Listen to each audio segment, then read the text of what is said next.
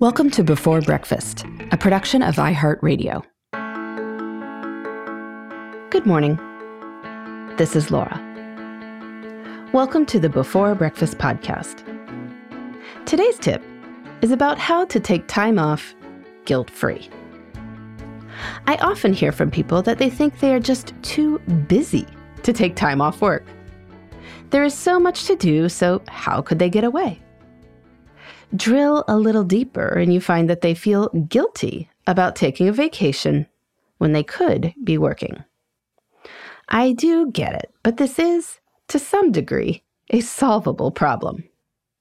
When you know what you are supposed to be doing during any given unit of time, you can work ahead. And then you can take that particular chunk of time off guilt-free.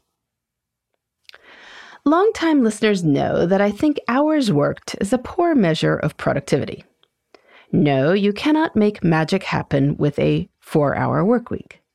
However, when we are talking about productivity, it's more important to think about what you are accomplishing than how many hours you are sitting in your chair. Measure by task, not by time. Plan by task, which means knowing what you plan to accomplish during any given unit of time.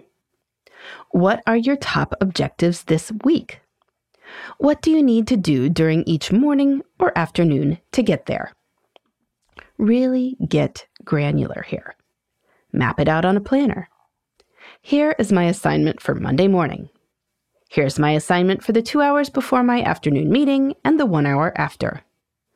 I promise there is a reason for this level of detail. If you accomplish what you planned for any given chunk of a day, then you are on track. If you didn't, you're a little behind and need to catch up. If you are ahead of the game, then you can take time off. Absolutely guilt-free. So, for instance, let's say that I plan to write and edit my podcast episodes on Tuesday morning and record them from 8 a.m. to 10 a.m. on Thursday. If I get the content created on Tuesday morning more swiftly than usual, and manage to record then too, then I can absolutely take early Thursday morning off. I have done what I was supposed to do on Thursday morning. The time is now available, with the trains still running on schedule. I am not saying there is nothing else in the world that I could find to do then, but even so, I could definitely go for a run at 8 a.m. and not worry about it. I know I am on track. This thought process is particularly handy if you know there is a specific time that you would like to take off. You want to leave early, say, to attend a child's camp show. If you have planned out your week so you know exactly what you are supposed to do during that block of time, then you can do this before that block of time. That way, you can take that block of time off and know that you are not behind. Now, I know that this is most obviously applicable for people like me who work for themselves and set their own agendas. I'd also note that there are some kinds of work that really don't lend themselves to working ahead. You cannot clean a patient's teeth the day before they are scheduled to come visit. But for a lot of knowledge work, you can take a similar approach to working ahead, even if you are working for someone else.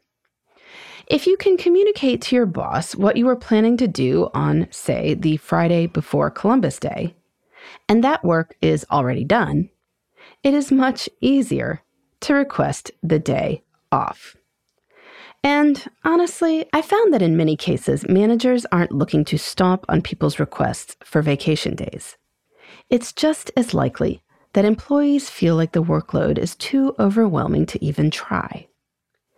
But if you know what you're accomplishing when, then you're not overwhelmed. You are on top of your game. By working ahead, you can feel confident about taking time off, because you have already done the work you would have done during the time in question. So, today, work on planning out your week in discrete chunks.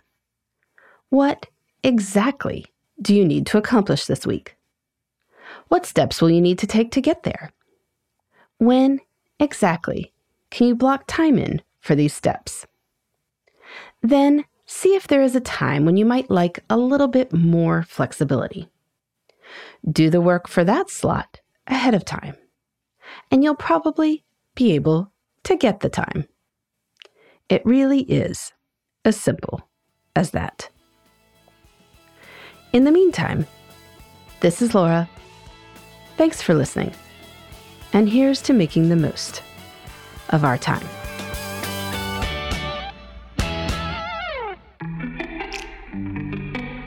Hey everybody, I'd love to hear from you. You can send me your tips, your questions, or anything else. Just connect with me on Twitter, Facebook, and Instagram at Before Breakfast Pod.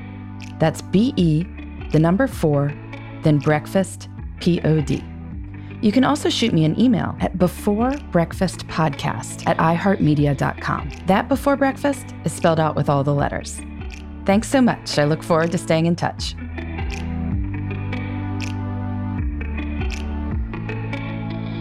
Before Breakfast is a production of iHeartRadio.